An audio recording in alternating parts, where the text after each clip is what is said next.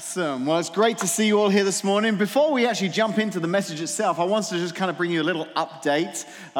So earlier this week, I also had the opportunity to be with the crew from Uftrings Auto Group Thursday morning. So they actually broke ground on their brand new building. So construction is underway for their new facility.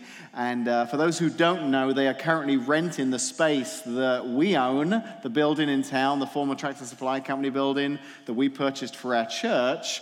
And we decided to put our plans back by a year after they suffered a fire at the dealership. So rather than their employees lose jobs and them lose business, we offered for them to use our facility. So as part of the groundbreaking, they acknowledged that, and they were speaking not just to me, but to the whole church. So I wanted you to get to hear and see what was said. So check this out. At this time, I'd like to bring up Pastor Dave Jane, the pastor of Connect Church, where in a few short months, he'll be having Sunday service over there. So, Pastor, if you don't mind. As the pastor of Connect, we are thrilled to play a part in this story. There's a verse in Romans 8:28. Some of you will be familiar with it. It says, "And we know that to them that love God, all things work together for good, even to them that are called according to his purpose." I would like to thank Pastor Dave Jean and the great people of Connect Church. Had they not offered to postpone their celebration that they had planned for Easter, we wouldn't have had a facility so handy and that has worked so well. The morning after the fire, we started talking at a breakfast meeting. We toured the TSC building. Yes, prayers were answered. Less than 1 week, we were selling cars just 2 doors down from our dealership home. And just 30 days later, we were servicing cars. Thank you, Pastor Jane and the board of directors and the congregation of Connect Church for your kindness, empathy, and willingness to help. Yes, that's you. Thank you. So I wanted you to hear that because he said that to all of us, and we were thrilled to be able to partner with them in this. It's just been a wonderful story, and as I said from that verse about all things working together for good, for those that love God, it really has been. Gary Uftring there in that video would tell you that as a business, they've seen good come out of this. As a church, we've seen good come out of this. They've done some work in our future building that we will benefit from. And more than anything else, I just feel like God's name has been glorified through this whole story. But I did want to tell you that one of the things they announced there is that their goal is to be in the new building by December 11th. Which is very fast, but they believe they can do it. That means that our goal is to have a plan in place because we start work December 12th. So I'm not sure how long that build-out will be for us, but I'm very excited because it does mean that in the the first part of 2019, we will be officially moving into our new homes. So we are super excited about that. If you'd like to learn more about our plans and about what's coming up, there is a brochure in the foyer. It's an orange brochure. It says Together for Washington. That'll tell you a little bit more about all that's transpiring with us moving from here into the new building. So if you want to learn more about that, check that out. So this morning we're continuing a series that we started a couple of weeks ago called Our House. We are using the house as a metaphor for the relationships in our lives, the relationships that the different rooms in that house represent. So the first week we started out by talking about the front door. You know, every good house has a front door. If you buy a house and it doesn't have a front door, you're in trouble. And that front door needs to be able to close and lock because you want to keep the bad people out and you want to keep the cats in. Okay, front doors are very important. And when it comes to relationships in our lives, I think that actually having a front door is a healthy thing. There are some people that are life-giving relationships that we have, and we want to open the door and let those people into our lives. But there can be some relationships that are challenging. They can be life-sucking relationships we talked about, and sometimes it's good for us to be able to have some control, maybe to shut the door to some of those relationships. Last week, we talked about the kids' room. We talked about the fact that the kids' room is also a very important room in our house. It represents the relationship that many of us have as parents, grandparents, uncles, aunts, with the next generation, the kids in our lives, and how we can all play a part in the development, both physically, emotionally, but also spiritually, in the lives of the kids in our lives. But this morning, we're moving around the house, and we now find ourselves in the bedroom. And this morning, we're going to talk about the relationship that the bedroom itself represents. We're even going to talk a little bit about what goes on in the bedroom. And for those of you with TVs in your bedroom, I'm not talking about falling asleep while watching Jimmy Fallon. I'm talking about other activities associated with the bedroom. So if you do have kids in the service, we may get a little PG-13 here as we talk about some of these subject matters. So today might be a great day to check out Connect Kids if they haven't before. But we are talking about the relationship that is represented by the bedroom, the most intimate relationship in many of our lives. And in talking about that, we really have to talk a little bit as well about how sex plays a part in that. Now, Case and I, we were talking about this subject that we will be speaking on this morning, and she's like, we were talking and we were thinking, is that really something you want to talk about in church? People are coming expecting a nice Bible message and, some music, a cup of coffee and a donut, and you're going to say sex from the stage. Is that really what people, maybe that's more for a marriage seminar. But as we got to talking about it, we realized, it's not like this isn't already being spoken about. Whether it's TV, movies, the internet, advertising, the old adage is true, sex sells. And a lot of people are using it to communicate that message. And sadly, a lot of those people who are using it to communicate that message are communicating in a way that goes against the way that God intended it to be in the first time. You see, I think the church historically has kind of shied away from this subject a little bit. Intimacy, marriage relationships, even the subject of sex, because, it's kind of a taboo subject. And we're doing people a disservice because, like I said, it's being talked about outside of here. And in fact, the information we hear about on this topic outside of the church is normally coming from sources like Cosmo magazine, The Bachelorette, romantic Hollywood movies, pornography, and about 50 shades of anything else you could think of.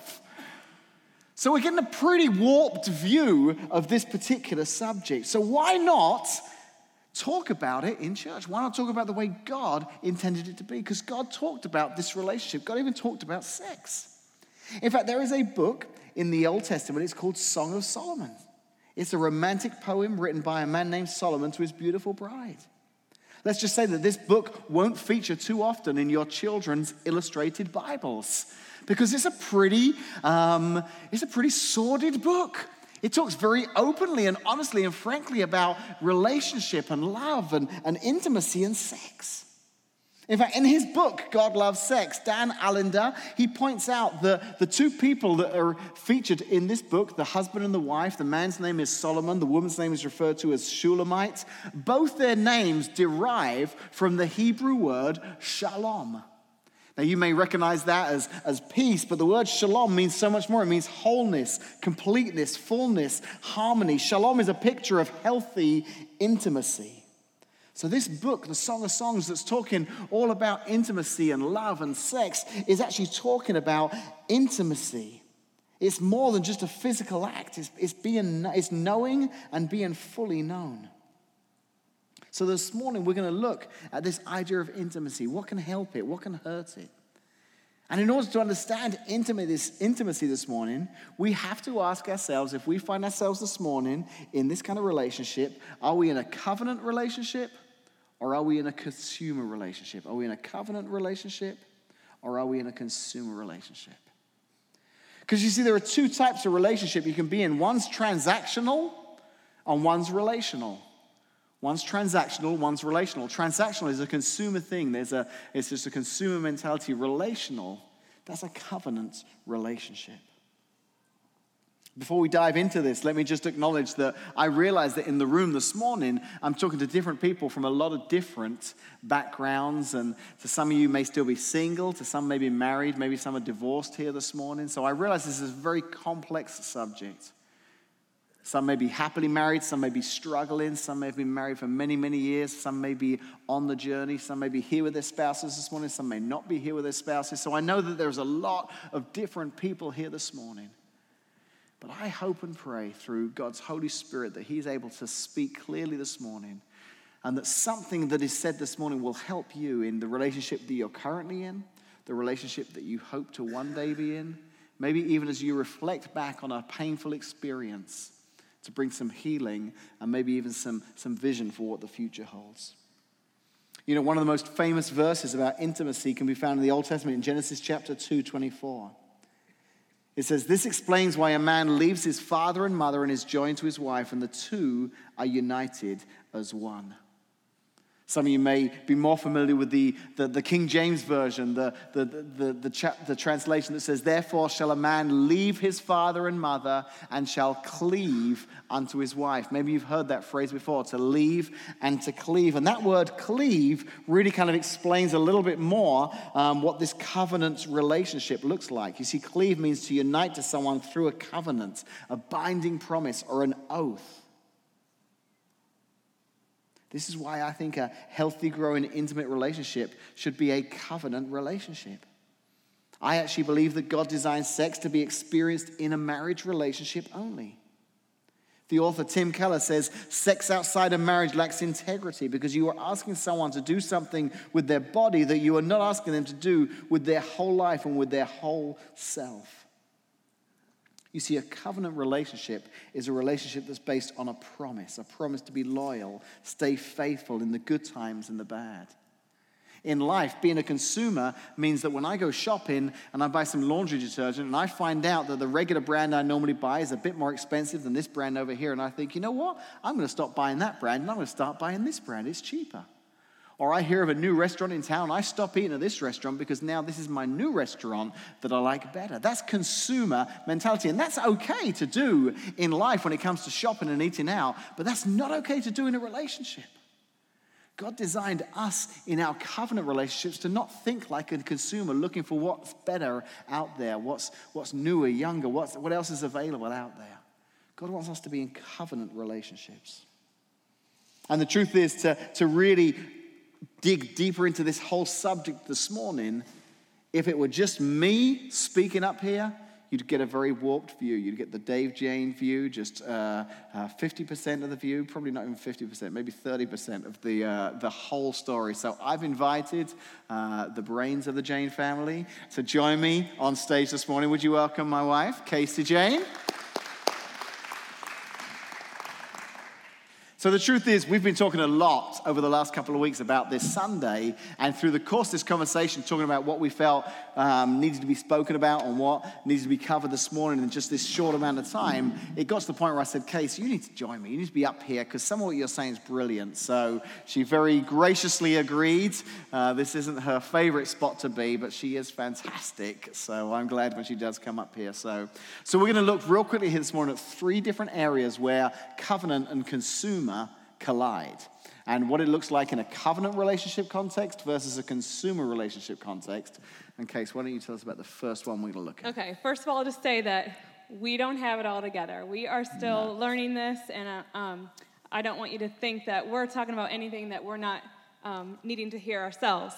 But I actually consider myself pretty passionate about marriage, and I really try to be the best wife I can. But even preparing this, I feel like I have had to have a little heart check. I fail miserably sometimes, as does Dave. No. So, maybe occasionally. We're listening to this today too. A covenant relationship, the first thing we want to focus on is a covenant relationship serves your spouse. A consumer relationship serves yourself. So a covenant relationship is you first. How can I help you? What can I do to lighten your load? A consumer relationship is what's in it for me? What am I going to get out of this? And many times our culture slips to this consumer mentality. I've been in many conversations in women's circles throughout the years, and it's so easy to slip into that consumer way of thinking in our marriages, and it becomes a vicious cycle. The whole concept of marriage can become distorted. I've been guilty of this. Sometimes we think sometimes things aren't going our way, or we dwell on things that our husbands aren't instead of all they are. And we get frustrated and we feel things so deep that they must be true. This is when we make assumptions about our husbands, or we place unfair expectations on them, and then all our feelings go wrong. we so quickly fall into these unhealthy patterns. And if he's not showing up the way I think he should show up in our marriage, then I think, okay, well, then I don't have to either. And that's like a consumer mentality. It becomes conditional instead of a covenant. We forget that we're married to imperfect people and that we actually ourselves are imperfect. And we end up justifying our actions, and then it becomes this self-serving, limited love instead of unconditional love in a selfless, safe marriage. And we end up slipping into that consumer relationship. A covenant relationship takes the lead from Jesus, who came to serve and not to be served.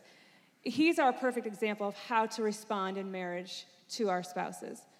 And just speaking to the wives real quick, we also need to be willing to accept when our husbands are trying, and there's times that they come and help and try to serve us, and sometimes we're like, well, yeah, you didn't do it this way, or we just need to be ready to extend grace when they are genuinely trying to help.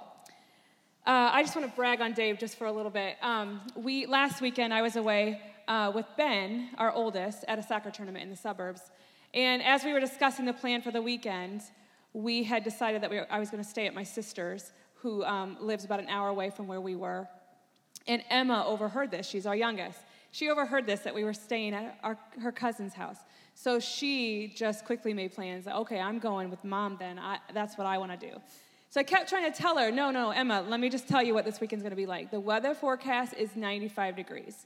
And we are going to be sitting out in soccer and the whole weekend. The time we're at our cousin's house is like so minimal, you won't even get to see them much. So you really, really should stay home. And she's like, no, I'm going. She just knew that's what she wanted to do. I'm like, okay, I warned you. We are going to be hot. And Emma is just like me. We don't like 95-degree weather unless we're in a body of water. We don't handle it well. So needless to say, the weekend was miserable. It was hot. It was torture. Apart from the last game, Ben ended up scoring a goal, and he assisted the second goal to win the tournament. So I wouldn't want to miss it. Don't get me wrong. I wouldn't want to miss that, but the weather was torture. And Emma was grumpy. She had a million suggestions of what we should be doing instead of sitting at that soccer tournament. That we should go back to the cousins and just be inside and enjoy. And then Ben can update us on his game later. I'm like, no, we are not doing this. So it was pretty rough. I can go on and on. It was rough. And even coming home, it was late. We didn't even finish the tournament till I think 8 o'clock. So it was a late drive. I don't drive well at night. I was just exhausted. I wanted to get home. And but I remembered on the way home that I left our house a disaster. And it just was like, I just was like, this is not even gonna, I can't even go home and relax. All I wanted to do was go sit in air conditioning and just stare at a wall because I was so hot. But I knew that it was going to be a long week of trying to get the house back together. Well, little did I know that Dave was home. He was home with Will here that weekend, and he decided to clean the house. Now, this does not happen often. In fact, one time, I needed help with the house, and I was getting overwhelmed, so for my birthday, he actually got me a cleaner for a few weeks. That's usually what happens. He does. I didn't even know Dave knew how to mop. So I didn't know I knew how to mop. Apparently, it's pretty straightforward. Yeah, he actually grabbed the the OxyClean laundry stain remover first, and then quickly. I just knew there was a spray involved, but then I found the Thankfully, he realized that there was something different to clean the floors. But anyway, all that to say, that meant so much because that's not typically what Dave would do or even really know how to do.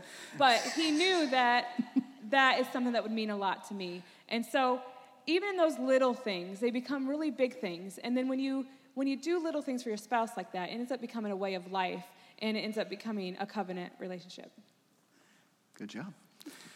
So that's okay. So you just tell that story about me cleaning. That'd be a good story. But the more I heard it, the more it made me sound terrible. So I didn't mean it that way today. I'm just kidding. I know.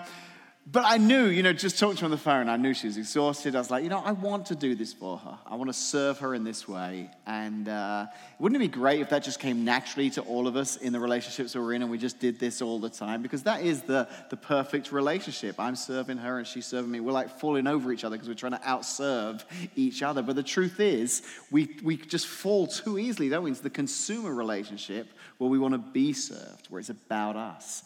And in all my years of ministry, we've met a few times with couples who are going through relational challenges, and occasionally we'll find someone where somebody has stepped outside of the bounds of marriage and had an affair or cheated on their spouse. And I've never been in a conversation where they said, well, I was serving my spouse and I found another woman that I wanted to serve instead.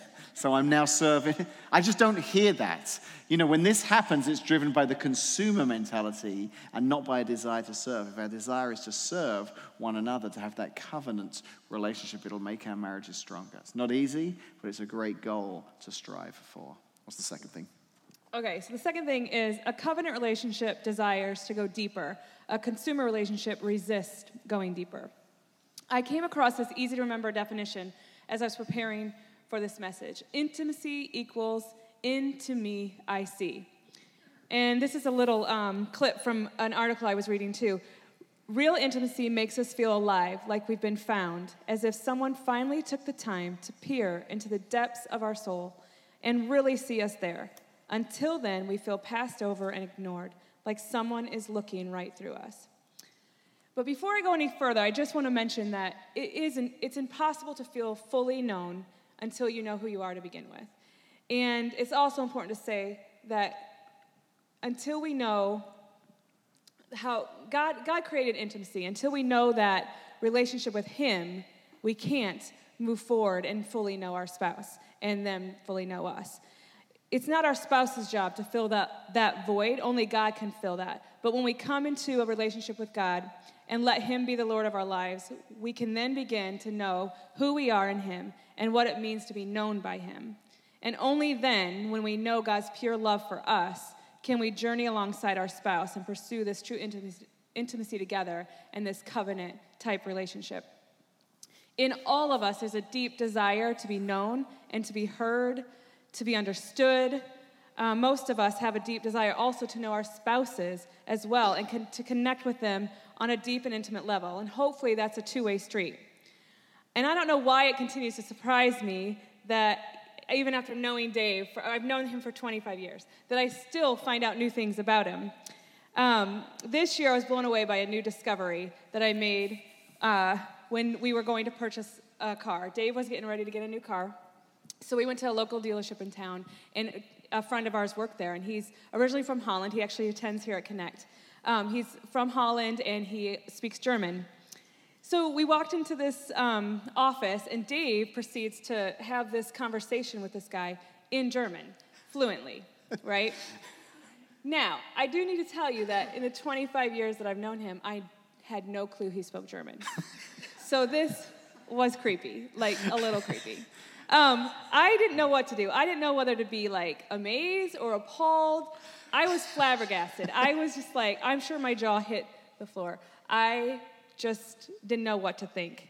I was like, okay, so is this Jason Bourne? Do I have a secret agent? Like, these are some things that you think you would know. I get that a lot. She often thinks of me as Jason Bourne. Anyway, all that to say, husbands, don't be afraid to share with your wives. Share deep and intimate things. Share details about yourself so that you don't end up years from now being totally creeped out by new information. In all seriousness, in general, the desire to go deeper comes easier for women to explore than men. Women have a comfort level of sharing in deep conversation and connection. They desire to be pursued and cared for, thought of, heard, and understood. Deep down, I believe that men have these desires too, but it takes being vulnerable and open to explore this path, which can be tough.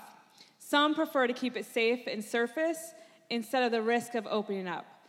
Our culture has raised our boys to be macho and tough and don't be too soft and don't share too much. And really, that's the opposite of being vulnerable. And most women want more emotional intimacy from men than we traditionally raise our boys and men to deliver. We chase this American dream of more, and we work so hard but empty ourselves, giving our kids all that we can and getting more and thinking that's going to make us happy. And in all reality, all we really want is a deep connection to God and to each other. With every soul, what they want is just to be known. Investing in true intimacy can be exhausting, frustrating. It can even be awkward sometimes. But it can be beautiful and rewarding if you take that risk, and then it will end up being really fulfilling. It's worth the effort, and I believe it is possible to know your spouse in that way. Now, this is a process. It won't happen overnight, but if you're married, you've begun that process. It's in our hands to decide how we're going to move forward in that. And it's like an onion. It's peeling back the layers, and this takes years, and it's just committing to that process of going deeper. This will look different for every couple. Everyone's different and uniquely wired. So there's ups and downs in marriage in the same way there's ups and downs in intimacy. We're two different people, and we're not always going to be on the same page, but when there's that goal in mind, there's something to strive for. We can continue pursuing deeper intimacy by just starting small. Manage your expectations. This is something that wives, we have to remember, to manage our expectations and give each other a lot of grace and accept each other right where we're at.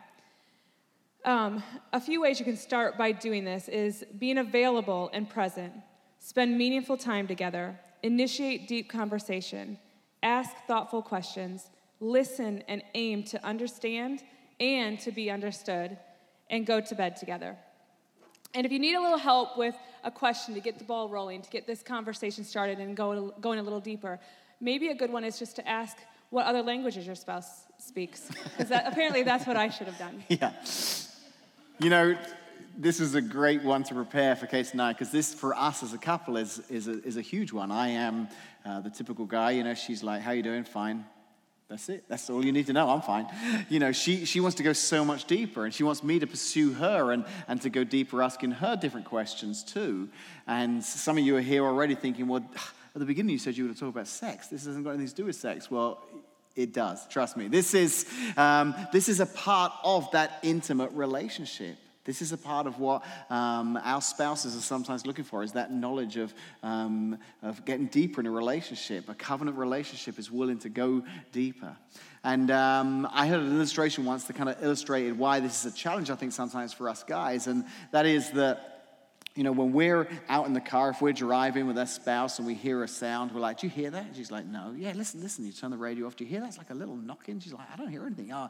And before you know, we're in the garage. We've got the hood up. You know, we're trying to figure out, because it's just this tiny little tap, whatever it is. And she's like, unless it's broken down by the side of the road, who cares? Just keep driving. We're the complete opposite when it comes to relationships. Our wives sit down and they want to go deeper, and we're like, why? Everything's fine. It's driving okay. Leave it alone. Stop meddling. You know, in the sense of relationships, we don't want to dig deeper until we are on the road, by the side of the road, you know, smoke coming out of the engine. Then, okay, we better take a look at this and figure out what's going on. And I just thought it was a really cool analogy to show, you know, the differences between guys and girls. But the last thing we want to just kind of wrap up with this morning when it comes to these covenant relationships is that a covenant relationship fights fair, a consumer relationship fights to win. Now, the truth is, we could very easily, or maybe you would have thought that the title here should be A Covenant Relationship Doesn't Fight, a Consumer Relationship. A covenant relationship, doesn't fight, a consumer relationship does fight. But the truth is, the difference between covenant and consumer is not whether you fight or you don't fight. It's what your conflicts look like, what the purposes are of your conflicts. I actually think healthy relationships need to go through times of conflict, to dig deeper, to get to the heart of the matter, to resolve some of those issues. So Casey's going to talk a little bit about this. Okay, so there is that myth that conflict is bad. And conflict in marriage isn't bad. It's not resolving the conflict in a healthy way that ends up leading to dysfunction. Often in marriage, we end up developing unhealthy patterns to avoid conflict because of the way we dealt with it in early on or throughout our marriage, and then it ends up becoming these vicious cycles. If I've learned anything about marriage, is that it's not a sprint. It takes time, and we've never fully arrived to perfection, but there is a goal we can strive for. And obviously, there's a learning curve. When we know better, we do better. So it is a process throughout our lives once we commit to that person. But as quickly as you can in marriage, learn to fight fair. Learn to fight fair while still sending the message, I love you, I accept you. It's okay that we have differences in viewpoints and opinions. A few simple guidelines that Dave and I have tried to follow in regards to conflict is, in the middle of conflict, remember to honor God and each other. Also, be willing to own your own junk. We have to recognize our stuff and work through it. A lot of times, this could even be a point in conflict where you think, well, this is my spouse's deal, it's their problem. Well, most of the time with that, God's also trying to show us something. So always be willing to go be self-aware and look at ourselves. It could be that God's bringing up hurts or past rejection or insecurities, pride, stubbornness, or just simply a want to avoid things. Whatever it is, be willing to dig a little deeper and identify what that might be. Another one is stay away from unhealthy reactions like insults, silent treatment, yelling, blaming, and avoiding. This won't serve you well. And be willing to request space and give space when needed for thoughts to be gathered. And the last one is choose your words wisely. Feeling safe, or in other words, emotional safety, which feeds intimacy, can be destroyed in seconds with the wrong word choice or an unguarded tongue. So speak in love. Remember to speak in love as you would your friend, because this is ultimately our best friend. God uses our spouses more than any other relationship to grow us and refine us, but it's up to us if we're going to let him. Having a normal relationship doesn't mean a couple will argue all the time or disagree constantly, but some conflict is normal, a normal part of developing authentic intimacy. And if you feel stuck in some of this, where some of the same things keep coming up, remember to ask God about that, and even don't be hesitant to get some godly counsel to help you through those, and having some fresh eyes to help you move forward in that. I often like to remind myself that we are on the same team. We are meant to be on this journey as one and not competing against each other. This is my friend, my person, my partner in life, and not my rival. When our goal is to move forward and resolve conflict in a way that honors each other and God, this will build trust and lead to intimacy and a covenant relationship. So remember to fight fair. I'm glad to be her person. I like being her person. You know, like I said, I feel like every room in this house we spent time in, we could do a whole series on. I think we could have spoke for weeks just on investing in the lives of kids. I think that just this subject alone, we just barely scratched the surface. I'm also aware, just even looking around the room this morning, that there are some here who are even further on in their journey and their marriage relationships than Casey and I are. Probably looking on thinking, that cute young couple, they think 20 years is good.